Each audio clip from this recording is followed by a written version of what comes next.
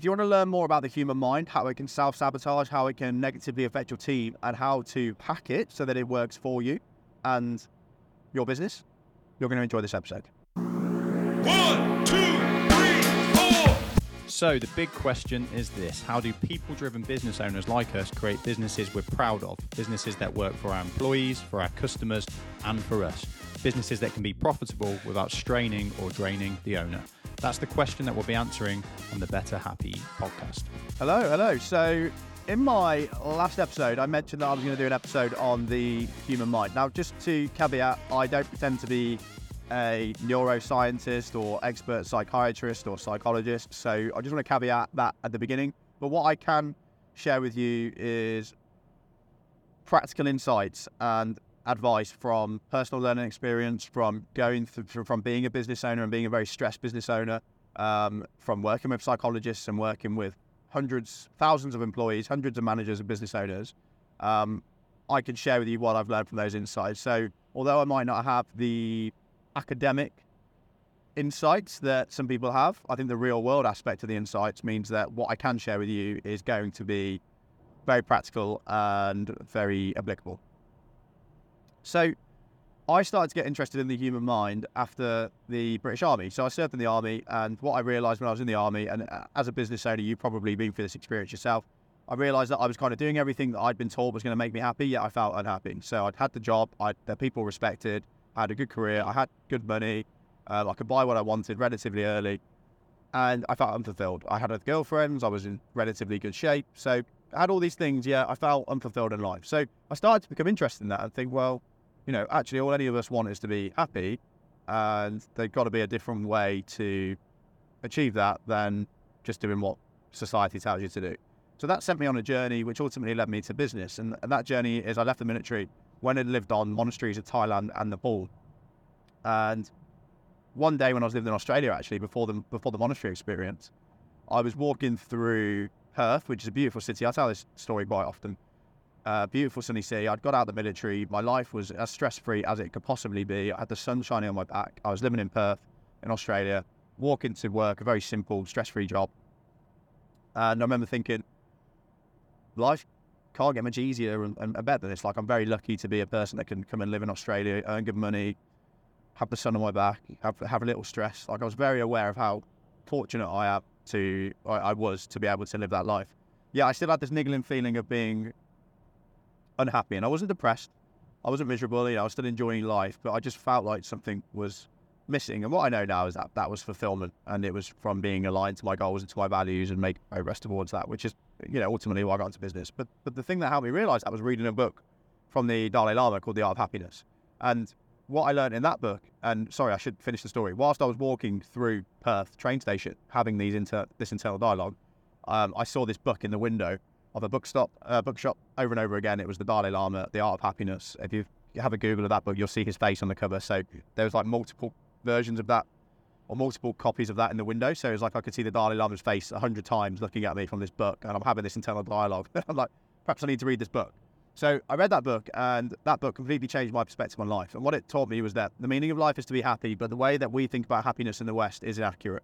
We tend to think of happiness as sensual pleasures and pleasurable feelings and pleasurable experiences. And whilst they are conducive to happiness, that is not what happiness is, according to Eastern philosophy. So in Eastern philosophy, the meaning of life is to be happy, and happiness is achieved by, is a deep sense of fulfillment that we find in life by being of genuine service to others, by letting go of or not letting our negative emotions dictate us, and by serving others ideally through our unique strengths and talents.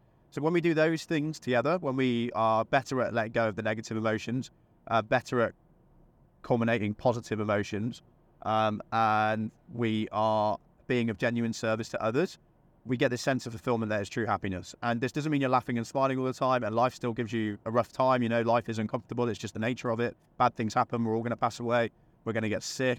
There's going to be disasters. We're going to lose people that we care about. Sorry, I'm not being negative. It's just the reality of life. So those things are still going to happen, and we're still going to suffer because of them. But the beauty of the Eastern philosophy of happiness is that regardless of what situations happened, this underlying feeling of fulfillment and like you're doing the right thing can remain. So that's the lesson that I learned there. I got very spiritual. I lived on monasteries. I meditated, and I ultimately came to this conclusion whilst living on a silent retreat, actually, in a monastery in Thailand. I ultimately came to this conclusion that I wanted to use my life and my opportunities I have in the UK to help others, and it had to be through business, and it had to be through health and performance in some way. I wanted to help people be happy. That was my business model.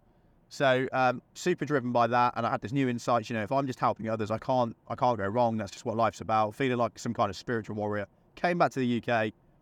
Definitely a transformed person. Should also mention that before this experience, I was a unhealthy drinker. I used to drink a lot, and after that, and I'd never been able to stop, and binge drinking on the weekends. And after that experience, I got off the booze straight away. Just a change in mindset, and I was like, oh, I don't need to drink anymore. And I started volunteering and just being a good person, and it was amazing how transformational that paradigm shift was for me. I also learned from the monasteries how to be at peace in my own company. So I think the combination of the monastery experience and paradigm shift helped me become a different person. Okay, so I learned that. And I think I know that's what led me to business. And I know for many of the business owners I work with, that's actually a big part of the reason they're in business. Now, of course, it's to create your own lifestyle and to make money and to make a difference.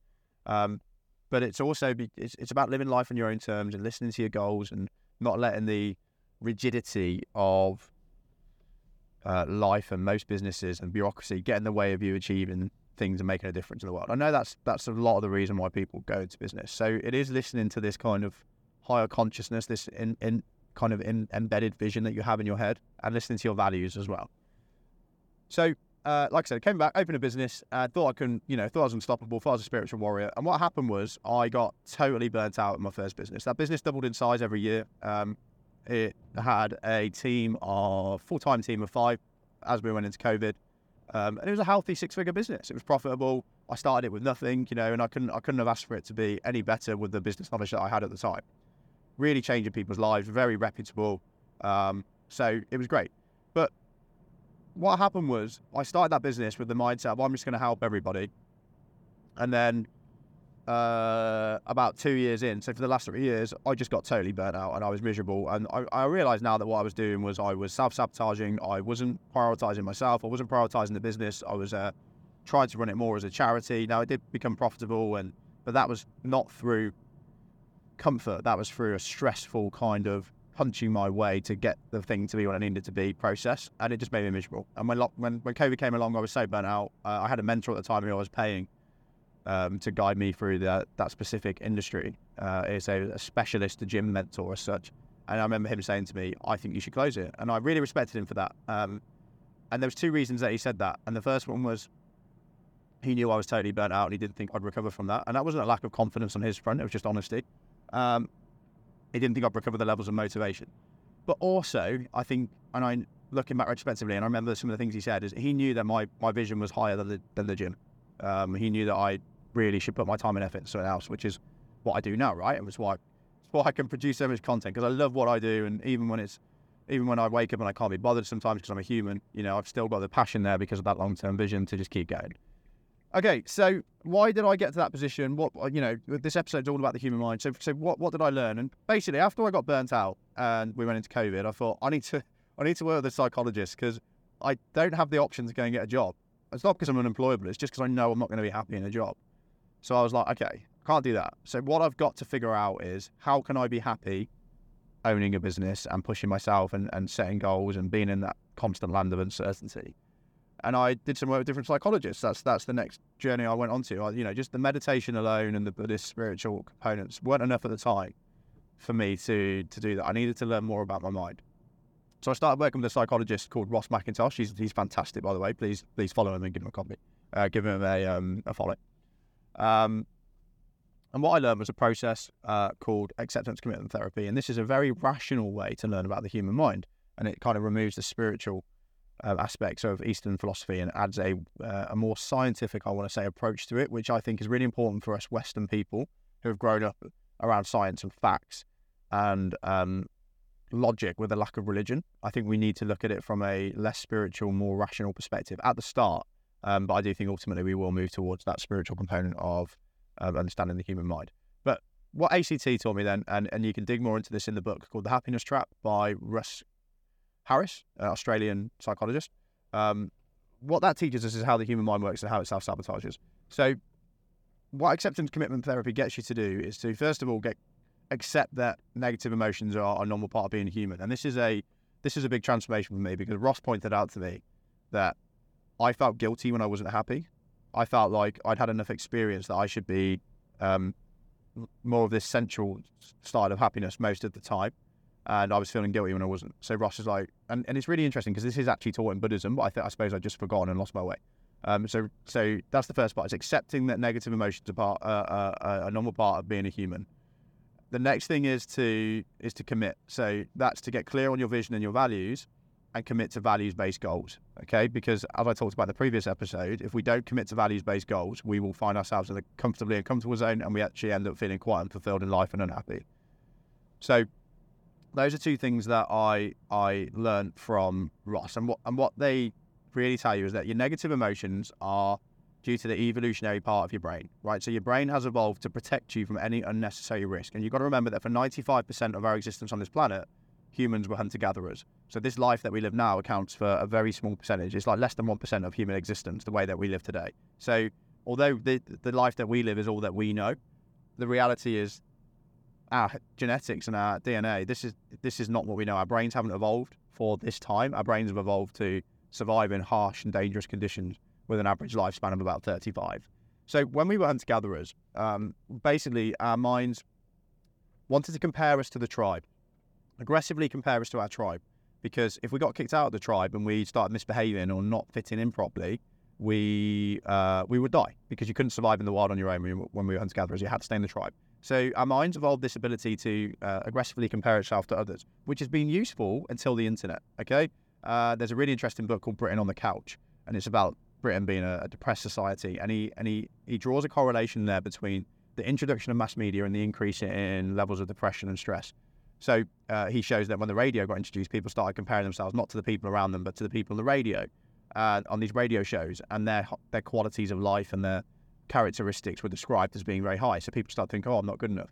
And then we had the TV introduced, and mental health started to get worse again, because we were seeing people with perfect lives on TV. And even if you think about like the health of people on TV, they historically it tended to be a very stereotypical attractive person on most characters. So people would look at that and be like, oh, okay, I'm ugly, or I'm not healthy. And then obviously in recent times we've added social media. So that just 10x's, well, a million x's the ability that we have to compare ourselves to others, which is bad, right? And the evidence of which is all around us.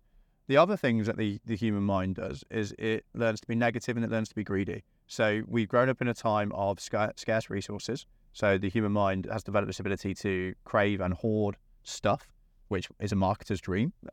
So that leads to us feeling unfulfilled and maybe working in jobs or just prioritizing money over happiness because we need to get more stuff. And then finally, the human mind has evolved the ability to be negative. And what I mean by that is when we were hunter-gatherers, any unnecessary risk was, what was it, the possibility of death. Even just taking a new route somewhere, what was it, the possibility of death. So what the mind did to keep humans alive was it said, ignore any absolutely unnecessary risk. If it's not completely necessary for survival, stay in your comfort zone because that's safer. Now, that was useful when we were hunter-gatherers, but think about how that affects us today. So today, what that presents itself as is we don't want to make ourselves uncomfortable. We don't want to try new things. We don't want to look stupid. We don't want to fail. We don't want to set new goals. We just want to stay in the comfortably uncomfortable zone. And of course, over time, although we feel more comfortable in the short term when we're not pushing ourselves and not doing anything new, over time, it really burns away at our self-esteem when we're not prioritizing our goals and our values. And it leads to us feeling unfulfilled in life and either subtly or desperately miserable and depressed. So that's just the human condition, right? And we've just got to accept that. We've just got to accept that the human mind has been hardwired to be negative, and that if we let it just run course and be on autopilot, we'll probably end up in positions and situations where we feel unhappy and unfulfilled. And that's what happens in most businesses and most teams, and I've done a few episodes on that. But for you as a leader of people, you need to understand those different components. So without a focus, without discipline, without systems, we're probably going to put ourselves down, beat ourselves up, compare ourselves to other people, prioritize money and greed over genuine fulfillment, and not push ourselves. So I'm not trying to make you feel depressed. That should actually make you feel good, because if you've got a business, you've already demonstrated that you are more than capable, more than the average Joe, way more, to push yourselves and to do things that most people just wouldn't dream of.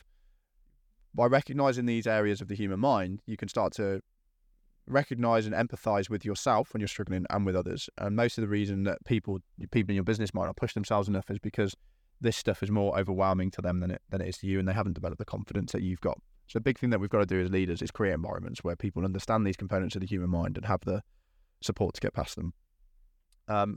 Ultimately, how do you get past that stuff? Well, it's not that complicated, right? We have to accept it, and something that's really useful is to notice it. So when you're having negative thoughts that are unhelpful, or feelings, we can just consciously be aware of them instead of letting them dictate. We can write them down. There's some other tactics we can use as well.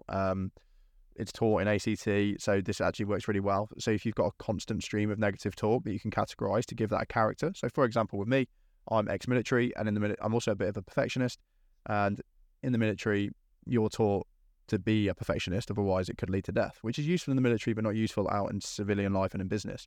So when I'm being overly critical of my work and beating myself up and taking too long on tasks, I categorize that stream of thought as the critical corporal, because I can then just separate it from myself and be like, okay, that's just this part of my mind that's evolved from a variety of life experiences that's unhelpful. And by categorizing it, I can go, all right, that's not actually me. I don't need to listen to that. There's another process called letting go, which is taught by the psychologist. I can't remember his name, but the book's called Letting Go. Something Harris, I think.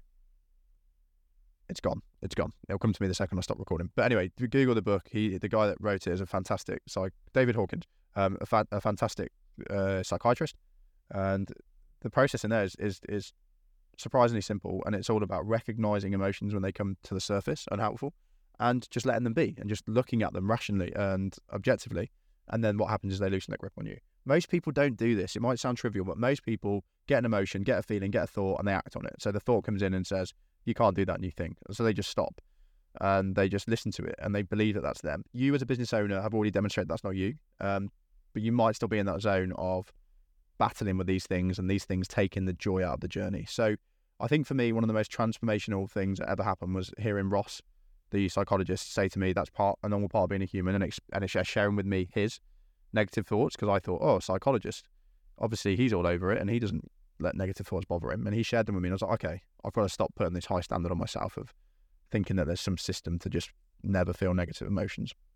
So accepting them was really helpful for me, because it stopped making me think there was something that I needed to fix. And then the next thing is getting clear on your values, getting clear on your vision, making sure that you're using some method to prioritize those and set goals. That's why you've got a business. You've already demonstrated that you can do this. And then using distancing and noticing to recognize when these negative thoughts are popping up and getting in the way. You do not need to be a psychiatrist or psychologist to help not only yourself, but the people in your team transform their mental health.